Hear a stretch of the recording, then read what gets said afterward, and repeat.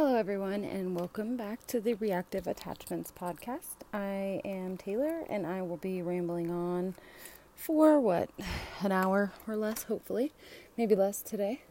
I wanted to start by saying that I hope everyone's friends, family, children, jobs, co-workers, that everyone is healthy. We may be pissed off, frustrated, scared, broke, arguing with landlords, but if everyone's alive, then there's an opportunity, to still save ourselves in whatever situations we may be in. But I found out today that my niece is the director for her volleyball team. The husband passed away from COVID, and there's a few situations like that have come close to me, but nothing has happened to me personally, although I do think I had it, but a lot of people think they had it, so who knows. Anyway, long story short, I hope that everyone is healthy, maybe infuriated, maybe about to kill their kids who haven't been in school in a long time now, but hopefully everybody's safe. Their health is safe and their families are together. So I want to also thank the essential workers out there. I know that there are a few ER nurses that listen to this podcast, and I just want to send my love and support and gratitude. And yeah, I just want to just chit chat. I do have half of an episode recorded that I've attempted to record multiple times about adoption regret, but I'm going to actually save that because I have a special guest that's supposed to be coming on the show soon. So I'm going to wait, and if I can get this young lady on, I think that would be the best way to bring up, not saying that she regrets her adoption or whatever, but I just want her story to be told. So she's awesome. She did tell me that she is going to do the podcast, so I'm very much looking forward to that moment. So I'm actually going to follow up with her about it shortly.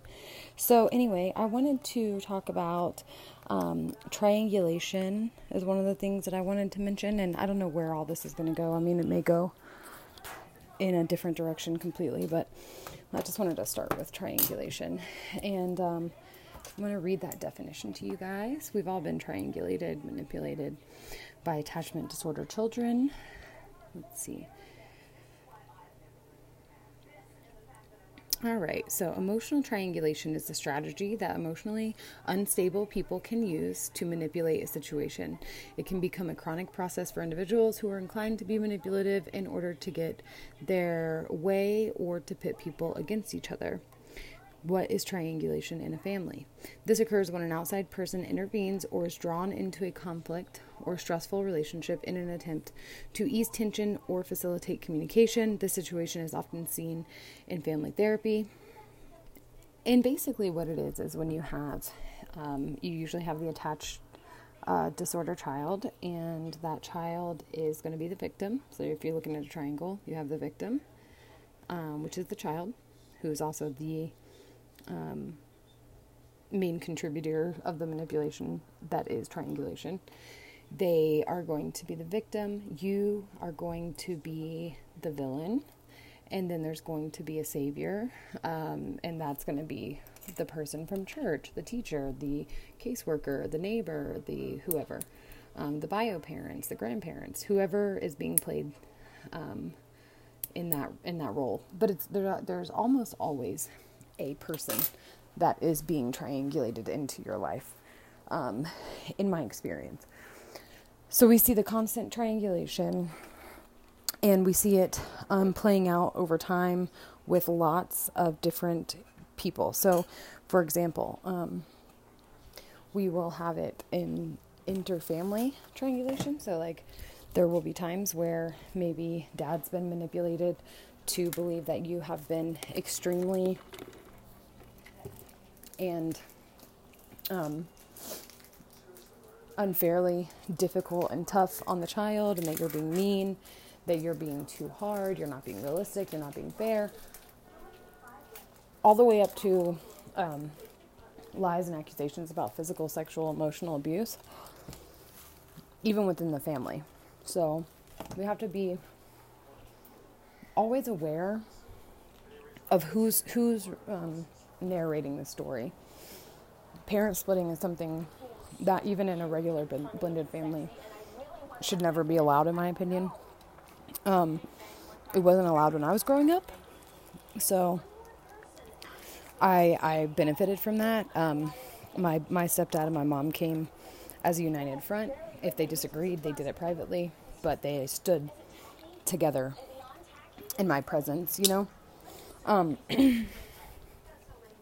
Triangulation goes hand in hand with that, with the feeling that often, most of the time, it's going to be the maternal figure. The maternal figure is always the nurturing enemy. I don't say always. Most of the time is the nurturing enemy. They're the ones that do the most for the child. They're the ones with the child the most. They're the ones that usually are showing the most effort to bond. And they're being rejected by the child for anyone. So, mom, let's say, sorry, I'm eating like I'm chewing Tums for my heartburn. Let's say that, let's do the church role, the church scenario. So mom is part of a women's group at church, and they do like a Sunday school type thing at the same time. So mom goes to do her women's group Bible study, and the child goes to their, maybe it's like a Wednesday night Bible study for kids or whatever. And when it's over, they always go to dinner. And this is obviously a spiritual obligation for the child, but also a bonding experience for the mom and the child. However, the kids using this as an opportunity to tell the Bible study teacher all of these stories, and they slowly start. Sorry I'm late today. My mom was yelling at me in the car, and because I forgot my book bag, and so I don't have my work, and I'm really sorry. I told her I didn't want to be late, and I didn't want to get in trouble, and I didn't want you to be mad. I didn't want to miss anything, and she just kept yelling, and I'm so sorry. And okay, so it's like this whole worked up, emotional ruse. And the Bible study teacher like, it's cool, it's fine, it's no big deal. I'm sorry that happened. It's okay. No, don't worry. You didn't miss anything. No worries. So she's shown her vulnerability and her softness. Next week comes, and kid comes in, and kid's on time, but kid instantly puts on like the sad, emotional kind of drawing to me any emotional response in the room from adults. Sits up front, doesn't sit with his friends, whatever, or her friends. And as the Bible study starts, the kid gets up, goes to the bathroom, comes back crying. It's like, okay. So obviously there's two moments where the child has made a play for the teacher's attention. So after class is over and everybody's filing out, she pulls the child to the side and she said, "Hey, I noticed you look sad today. Are you okay? Like, are you still in trouble? Whatever, just a normal show of interest." And the kid makes up another story or exaggerates something else. I was supposed to talk to my mom, my bio mom today, and because she's like on drugs and stuff, so I don't live with her. That's why I live with my Miss Sherry, my stepmom, and I was supposed to see her, but she just did her drugs instead, and she didn't come and see me, and so I'm just really sad. Now, that could be true or not true, but is it appropriate to tell? It depends. So, next week comes. Now the kid is safe, feeling safe. There's more story to tell. This woman now knows that this child lives with Miss Sherry, the adoptive parent, and that his bio parent's on drugs. And ultimately, he or she, gender doesn't matter, just whatever. He or she has now been thinking all week how to play this. They've determined, okay, this is a person that's soft. There is an opportunity. What do I do? How do I play this to my advantage? So, kid comes into class on time. Everything's normal. Teacher smiles. Hey, hi, child. How are you? Blah, blah, blah. Actually, I was wondering if you could step outside in the hallway and talk to me really quick because I just had a really upsetting day. Blah, blah, blah. Whatever. And then really starts the shit show of manipulation.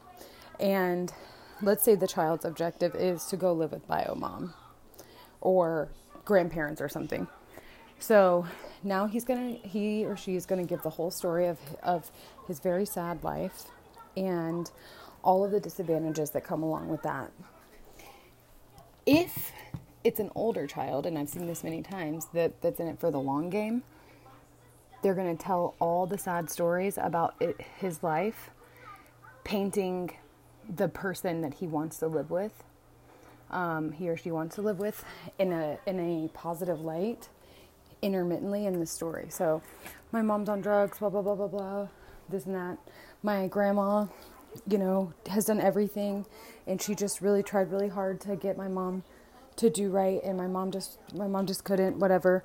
And then my grandma, she bought all my school clothes, she did this, she did that. Depends on the scenario, obviously, but so it's going to start kind of highlighting this other person, bringing in another either objective or human or opportunity or whatever it is.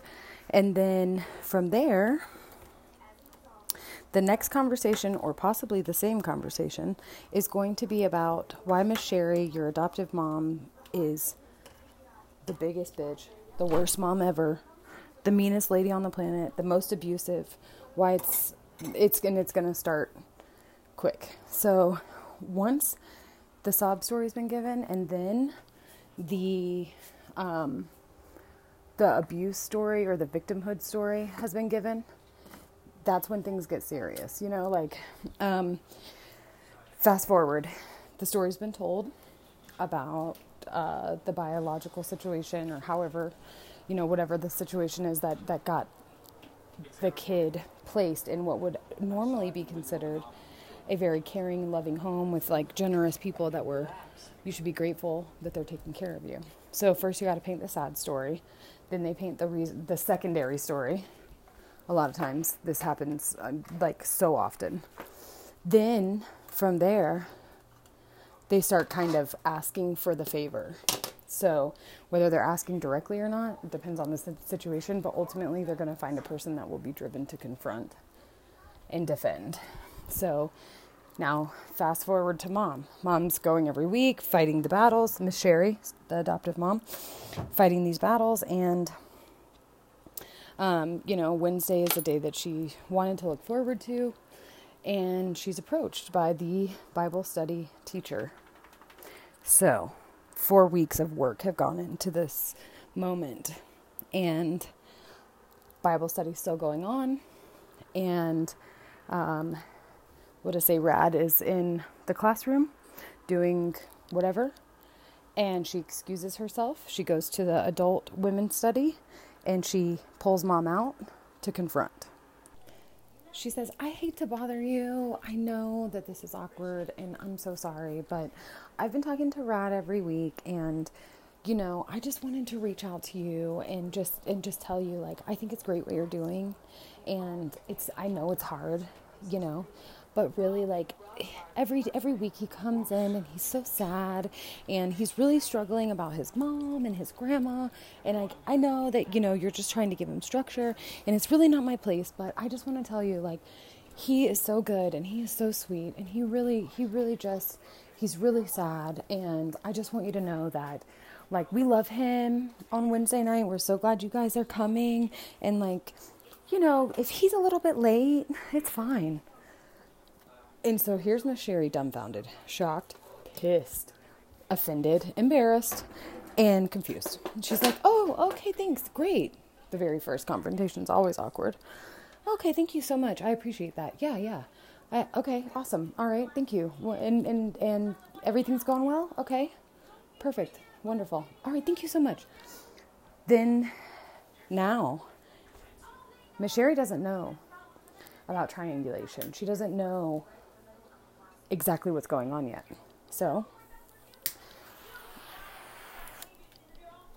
now she confronts Radkid and she's like, why? What is going on? Why are you going in there upset about your biological mom and telling them all your business? Like, what's going on over there when you come to class on Wednesday for Bible study? And the kid acts nonchalant. Oh, nothing. Like, I was sad that one time when, I was supposed to see my mom and she didn't show up. But I don't know. Like, everything is fine. I just go in there. I really like going there. And she's really nice to me. And I just do my work. She's like, what? Okay. All right, well, let's not go around telling everybody your business about your mom, Like, it's probably not appropriate. Let's talk about that before you go around telling people about your mom and your whole story here at our church. Oh, okay, I'm sorry. And so she's a little shook. Like, I can't believe this lady confronted me. I don't really know what's going on. This is weird. Next week, Wednesday comes. Guess what?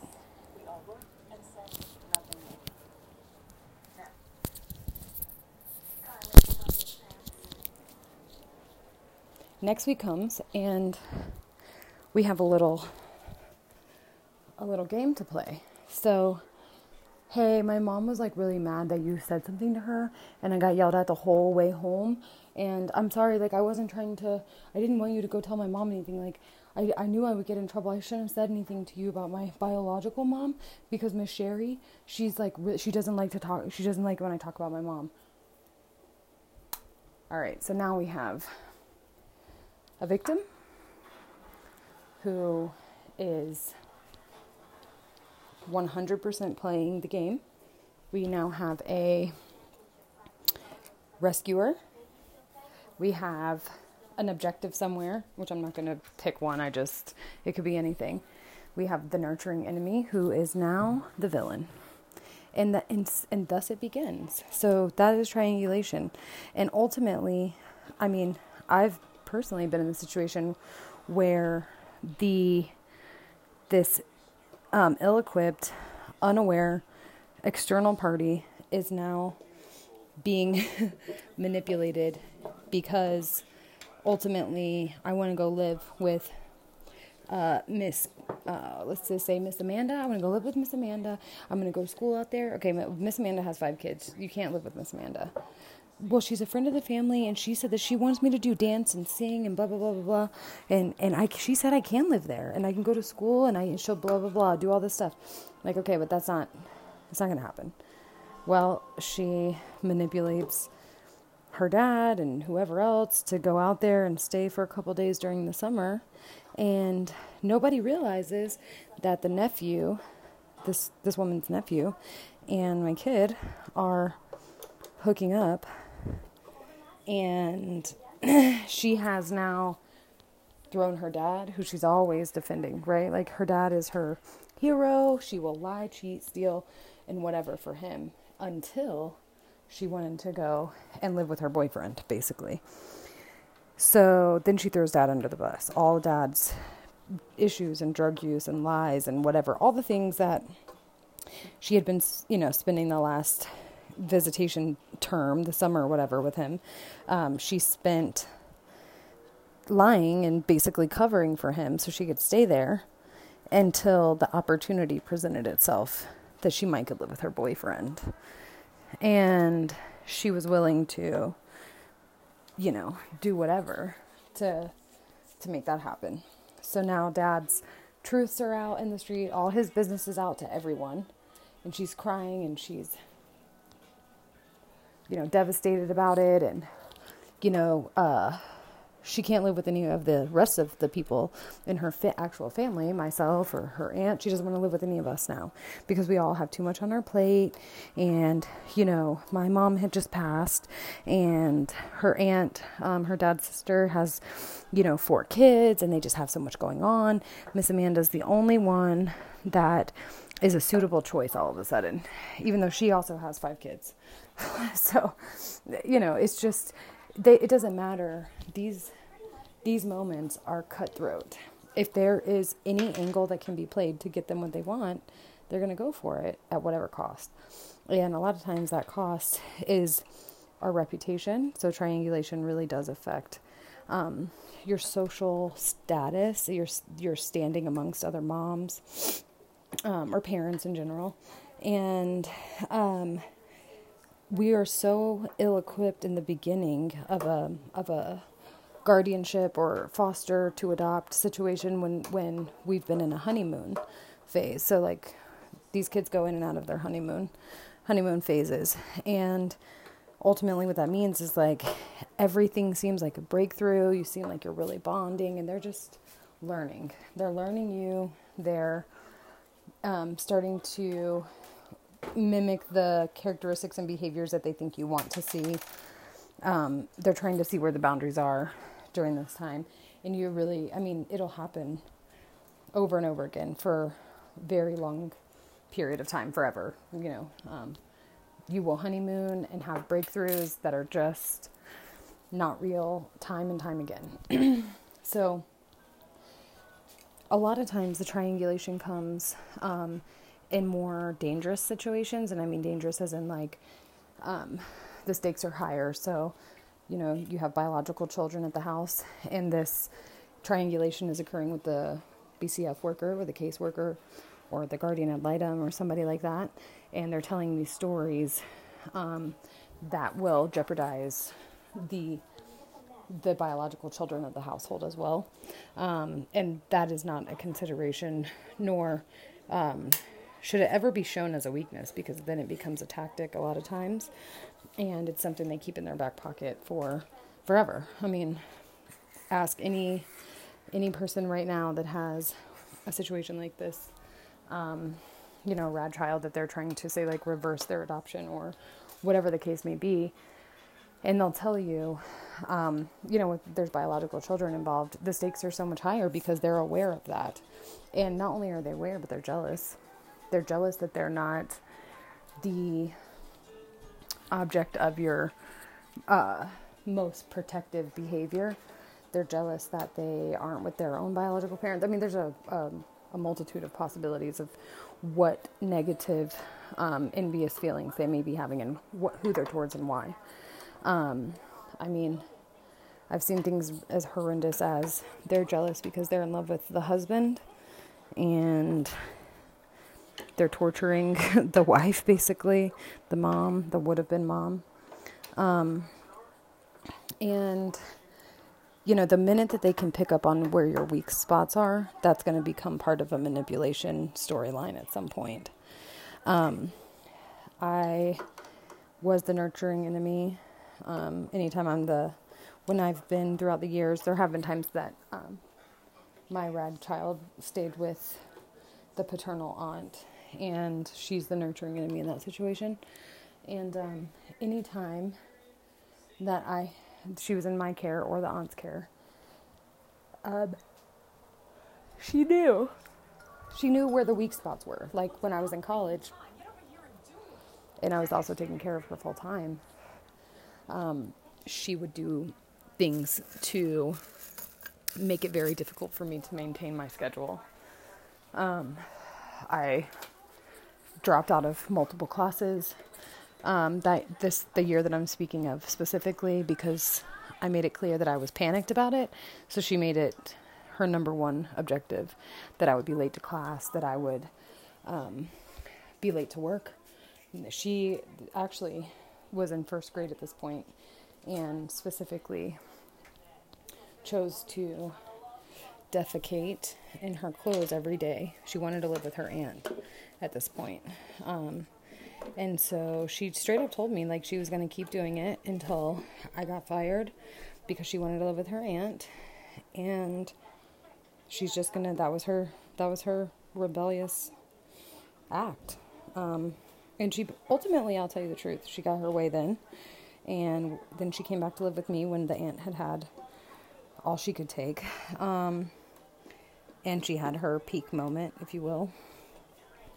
And, she was with us again for a couple years, and then she went back to her, she went to live with her father. And I know they say, oh, well, that's exactly what they want. They want to push the boundary and be shown that you're not going to give up. You're not going to abandon them. You're not going to, throw them away. But that's not true. That is not true. You can fight that battle forever and always, and you'll never win it. There is, you can't win the battle or the war, if you will.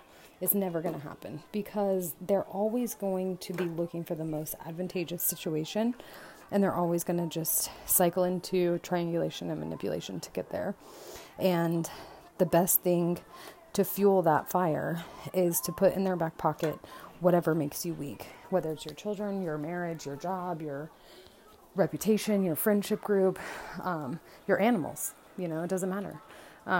When my kid was still here, and she was actually participating in this podcast, we discussed a situation that came across in a message about a baby. And she may have actually, I think if you listen to the episode that she did, she may have talked about it then. We did one together. I think she did one by herself. But basically, she was just saying that, like, she can understand the situation when a new baby, like you're in a blended family and your stepmom and dad have a baby together and that baby's getting all the attention, and the feeling of wanting to remove that baby from the situation, that resonated with her. She could understand that the child in this situation was threatening to, or not threatening to, but in multiple situations had shown a willingness to injure the child, did not want to bond with the child, didn't like the baby, didn't like the stepmom. And even a therapist was concerned at the time for the baby's safety, and the state was not moving very quickly, and this was an infant, and this woman wanted an opinion or advice or whatever, and my kid was like, get the baby out and away from the kid, from the rat child, because if they're telling you with their actions and their behavior that they're going to injure this baby, they want the baby removed from the situation. I think the rat child was like 8 or 9. She said, I would believe them because, that behavior is a display of the true feeling that this child has, and that if you want to keep they didn't want to believe, nobody in the family wanted to believe that she could hurt the infant, and that isn't always the case. I mean, sometimes the act of violence, especially when you're dealing with girls, isn't one that you're really going to see come to fruition. And maybe it'll be like a rage. The child might rage in opposition to whatever it is. The child might be very difficult to deal with and just have restless, rebellious behavior. But boys are usually the ones that will, in my experience, show signs of violence. So if you see a situation that is becoming aggressive and violent from a girl who is repetitively being that way, and it's somewhat obscure behavior, I would be alarmed immediately. That if she has decided that she's going to resort to that kind of behavior, and of course this isn't everybody's situation. I mean, there are plenty of young girls that have an attachment disorder that are violent, but the vast majority of them are not. In my 15 years of experience, it is not usually, and I'm talking about, children through teenagers, it's usually not, their most damage is usually done in the manipulation and the triangulation, the gaslighting and whatnot, the rejection and the strategic narcissistic type, borderline type behaviors. So when you see violence start to show or physical retaliation of any kind, heed that warning, because you've now moved into a truly scary place if you are seeing physical signs from a child that doesn't typically present that way. And there are other tactics as well. A lot of times there are, the act of showing what you want to someone who is your enemy. For example, like your husband's mother, your mother-in-law doesn't agree with your parenting or your domesticated habits, the way you cook, the way you clean, whatever. And so the child starts to pick up on that. And the child starts to see that there's a discomfort, there's a power struggle happening. And the minute that child sees it is the minute that it becomes a game piece, if you will. So she's going to start asking for, when's Nanny coming over? I miss my nanny. I wish Nanny would come over. And it's going to just enrage you. Even if you don't show that you're mad, you're going to feel, you're going to even be shocked maybe at how you feel. You're going to feel instantly the feelings she wants you to feel. Discontent, offended, hurt, angry, annoyed. It's going to push your buttons to the point of maybe you lash out and say something you shouldn't say. I've been a victim of that myself when we were going through the power struggle with that. Her wanting to live with her aunt, for example. And I made some comments. I get to a point where I was probably making comments regularly. Unfortunately, I was very much frustrated and I was immature and I made adult, remarks to a child who wanted me to do exactly that. And then she repeated it. And these are very, out of anger and hurt myself that I said these things. So they're not things that I even meant, whether they were true or not. They were just hurtful.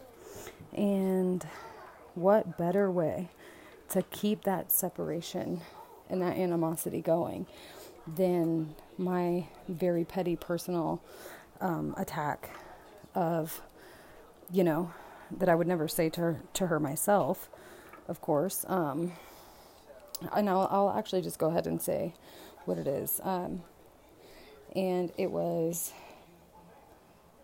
your aunt can't even read, but you're going to tell me what I'm in college and I'm feeling like I'm the smartest person in the room. And I'm like, she can barely read. Like, don't tell me what the fuck, going off, whatever.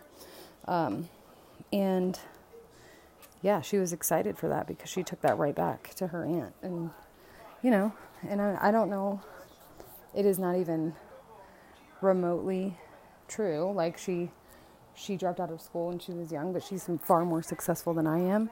She has more investments. Her finances are in way better shape. She's actually had to rent me a home.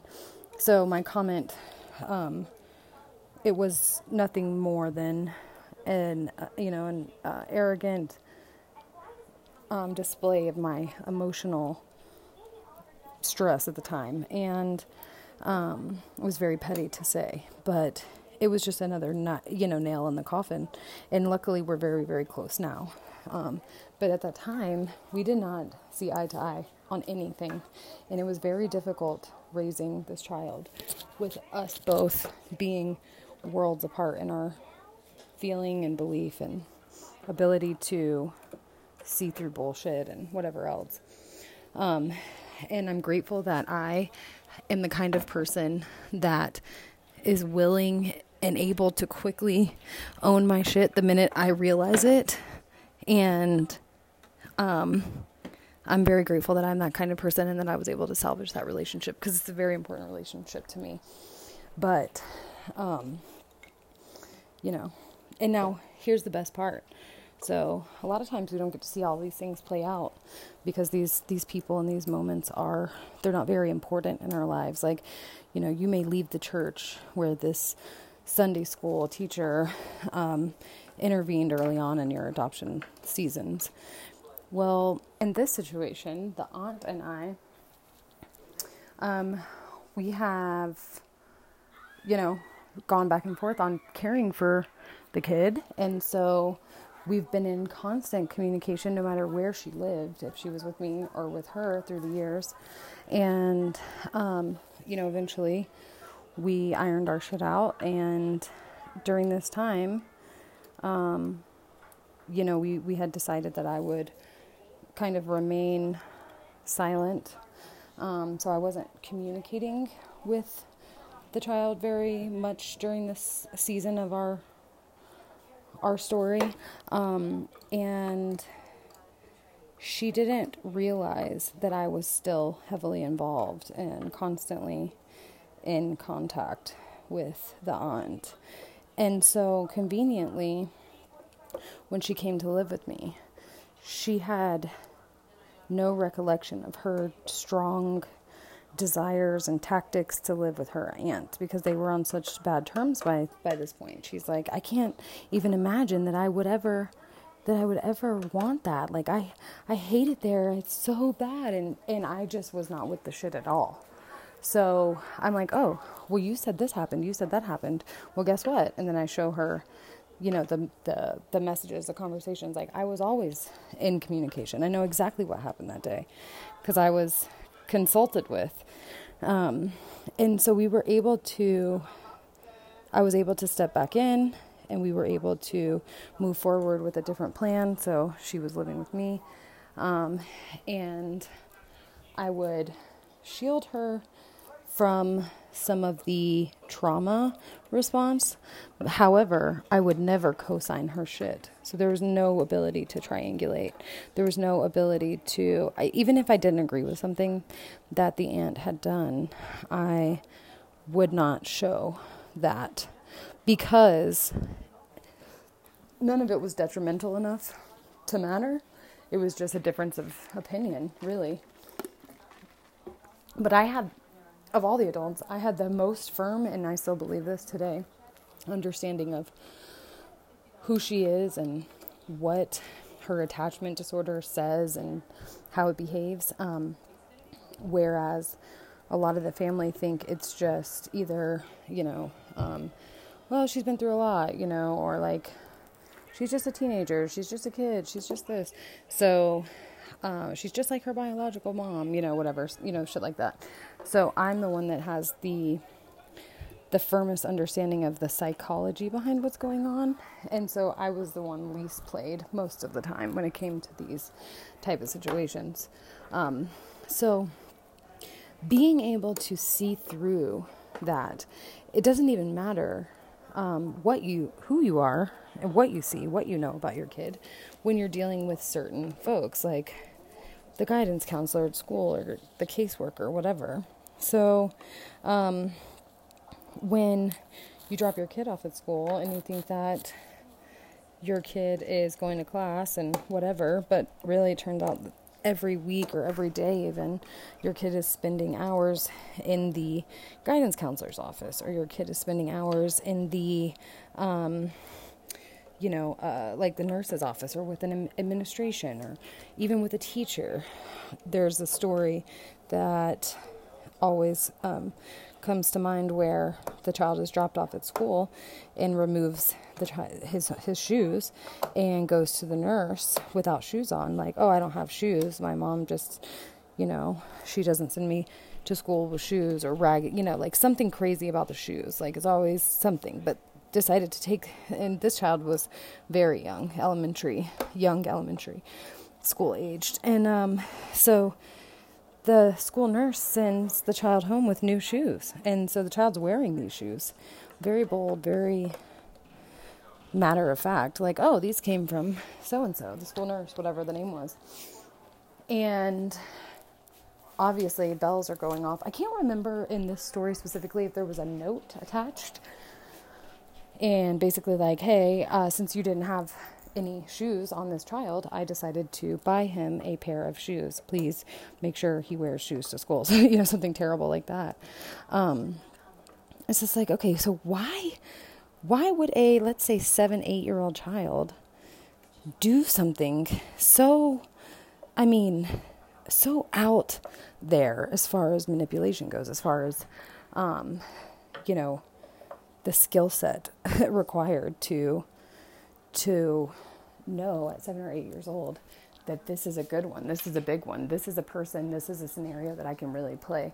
Like, why and how does a child that young even have the wherewithal, the knowledge, the ability to strategically come up with something like this, right? Like, how the hell does something like that happen? And it just goes to show you how natural the gaslighting, the triangulation, the skill set, what we would think of as a skill set anyway, it is just ingrained in them. It isn't even intentional. It's not like they know that they are actively doing this thing. While they know they are actively coming up with a strategy, they're actively planning and plotting, they don't realize at age 6 why they're doing it or whatever. It is just really and truly part of them, and that's where the scary nature of something like this comes from. It's unpredictably organic, if that makes any sense. And the boundaries vary from child to child, situation to situation. I mean, it depends on what they see that they want or think that they should have. And maybe it goes back to, in this situation, like let's just say, for example, maybe there was an argument 3 weeks prior about shoes or new shoes, or maybe he left shoes at the grandma's house, or, something that is just normal, everyday kid shit to you can become this obsession. And the object becomes malicious. So there's these malicious, obsessive, driving thoughts to square up or knock you down a peg, or to even the playing field, if you will. And that isn't something that you expect from a 6-year-old, right? So like the first time you may feel, or it may be very alarming to you, and you may take on the feeling of, how did we end up here? Like, I must have done something wrong. I must have sent the wrong message to this child, or I must have, maybe I was too hard, or maybe at this point you get a third or a secondary triangulation going on where now dad's involved and dad feels like obviously you were too hard on the child because now, the school nurse is sending home shoes. Like, maybe we should have let him learn that lesson a different way, because obviously this was too much and now you're at odds with your husband and you feel guilty and whatever else. So I could make these scenarios go on and on and on forever. I could give you a million examples that I've witnessed and experienced myself or heard over the years, but I think you get it. I think that the triangulation with a child is one of their best tools in their tool set, because they are regularly pulling in and preparing. I mean, they may have one storyline playing out with the school nurse and one playing out with the Sunday school teacher, and they may have one playing out between you and your husband or a sibling.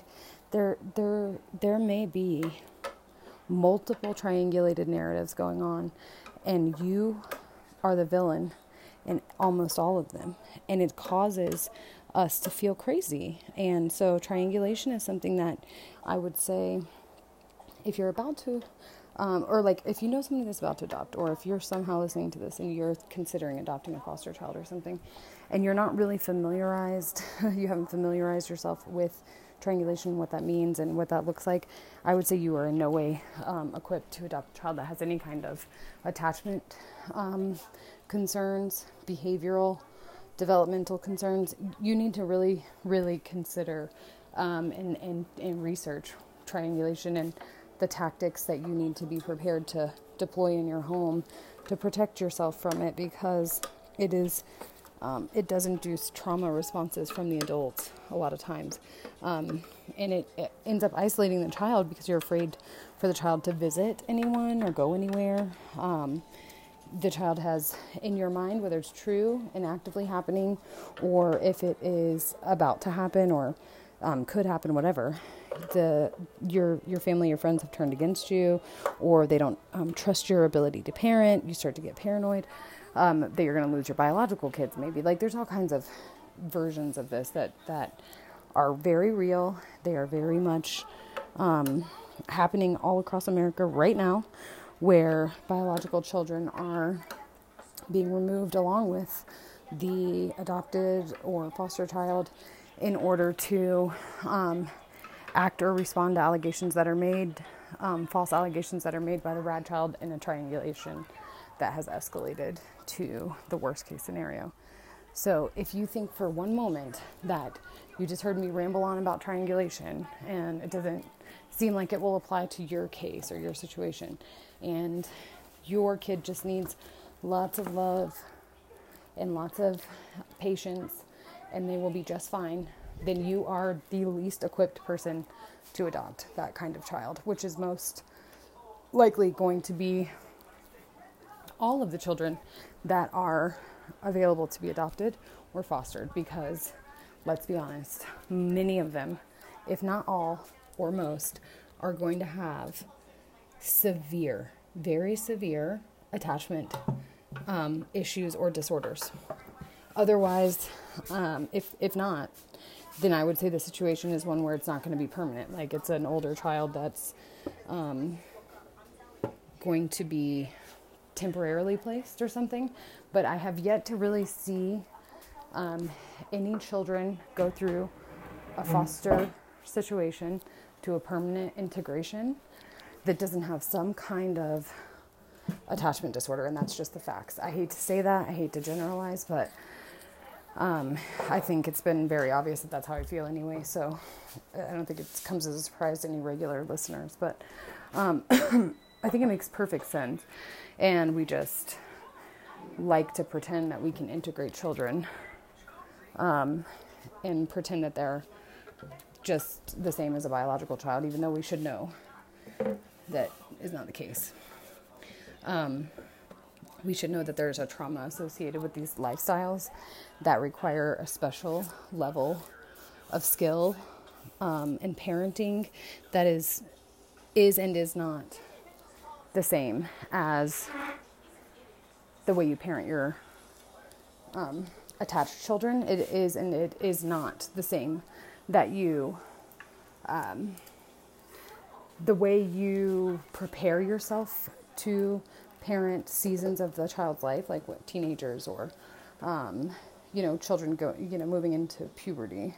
There is a optimism in the caution, of course, but there is a caution that needs to be applied at all times. Like, I'm not saying that to sound like alarmist, but there is a skill set, training, an awareness that should always be intact, but also there should be a mechanism of expectation for the next season. So like you should understand before triangulation ever happens while you're in a honeymoon, that you're in a honeymoon phase, and that you should understand manipulation, triangulation, and nurturing enemy type situations are on the horizon. If you are not waiting and prepared for those things and able to say, oh, looks like they've arrived. Here's my plan. Here's how I'm going to deal with it. And it's not that you should even change your vulnerabilities necessarily, or that you should change anything about your parenting style in the sense of like, I like to be consistent with positive reinforcement, or we like to do, this kind of reward system or whatever. You shouldn't necessarily change that as a core system in your household, but you need to be aware, like, okay, all my kids at 15 get cell phones. Okay, well, you can continue that, and that can be the 15-year-old, milestone in your house, but it needs to look very different than it does for one of your biological children. You need to have an awareness of the child that you have adopted or that you are fostering, or, giving care to. And you need to have an awareness of what the real capacity to operate something with freedom is when it comes to a device. If you're having to learn every lesson the hard way, you are going to struggle as a parent, as an individual, as a person that is a social being that has friends, is a family member of a bigger family. Whatever exposure, you need to understand that those things in your life will be impacted. If you go into something like this with poor managed expectations and poor knowledge of attachment disorders and what those behaviors are and what you can expect and how to respond appropriately, if you go into this and you're not primed, you and the child will suffer. But most importantly, and I'm saying this because my job is to provide support to the caregivers, okay? There's a lot of support out there for the children. So my job isn't to recognize that. My job isn't to tell someone who's trying to deal with triangulation in the home or whatever, isn't to tell them why the child should be shown patience or given, additional empathy or sympathy. It's to provide support mostly to the providers of the care for the child, because they're the ones that are being isolated and their lives are being impacted. This child can leave at 18 years old and, go on if they haven't already. And then this family is left devastated, confused, hurt. The trauma response has caused layers of pain and confusion in a household. And those layers can go so incredibly deep that I've seen them end in suicide. So my job is to tell you this. The main person that will be hurt is the person who is most resistant to reality.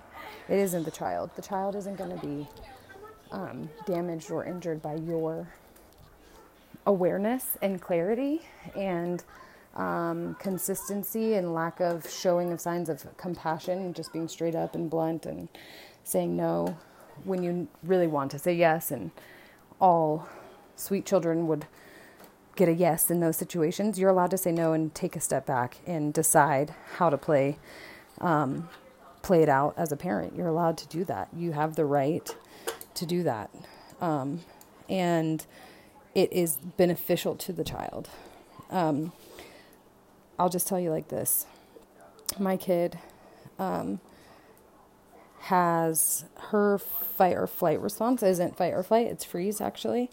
So when she gets in trouble and I'm really serious, she just doesn't say anything at all, because what she would normally say is usually like trying to lie and defend and talk back or whatever.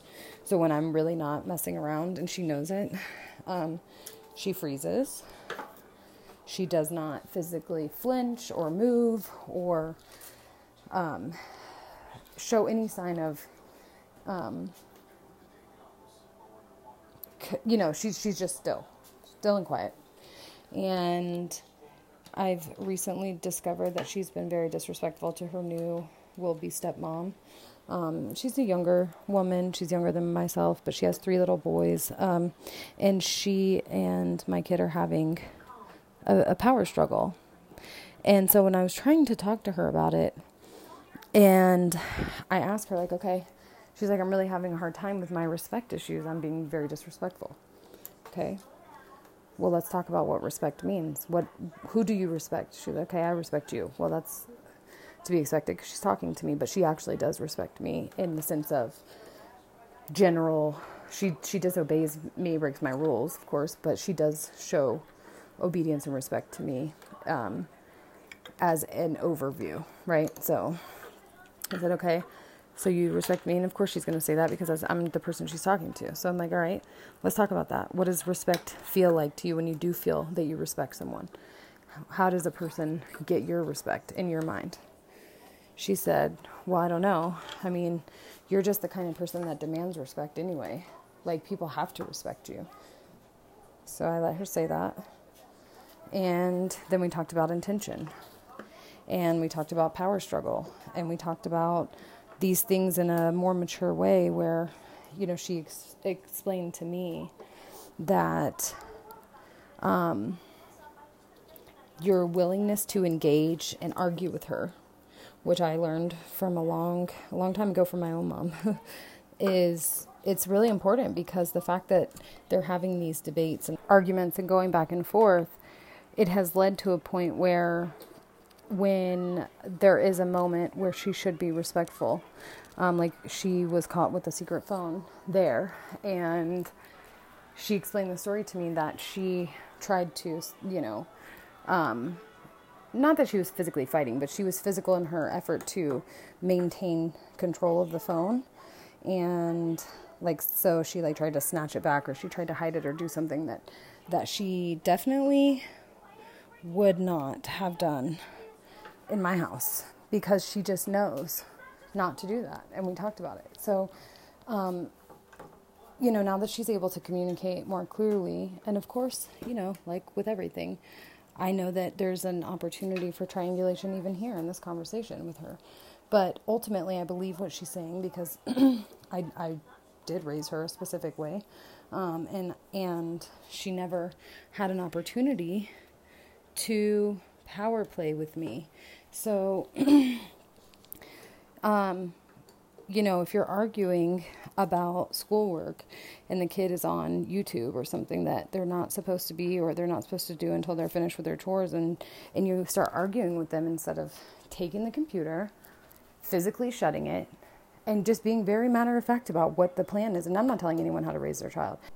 I'm simply advising based on the type of person you're dealing with, as a person that's waiting to seize an opportunity of weakness or, of a power gain. So if you give opportunities for power gains, you are losing every time. And so, hearing that out of her mouth, it's definitely insightful, and it's validating, because we're seeing it play out in a different way now.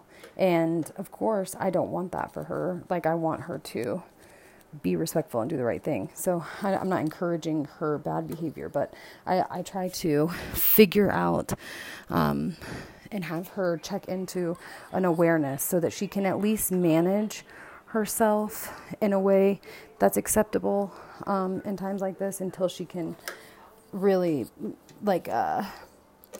until she can manage the relationship correctly. So I have essentially been talking for an hour, rambling about something that's probably not even very useful, but I'm going to go ahead and post it, because we'll just see what happens, So there you go, triangulation. Me rambling for an hour about a topic that I believe everybody should know, how to manage themselves within their dynamic, and they need to know very much what the consequences are. So I want to hear your feedback. Don't forget to like us, subscribe, share, all of that. I have a YouTube channel now. It's at Reactive Attachments, just like it is on Instagram, Facebook, and anywhere else. So send us a voice message on Anchor, or a message on Facebook, Instagram, Gmail, at Reactive Attachments. All right, you guys. I'll talk to you soon, and I love you all very much.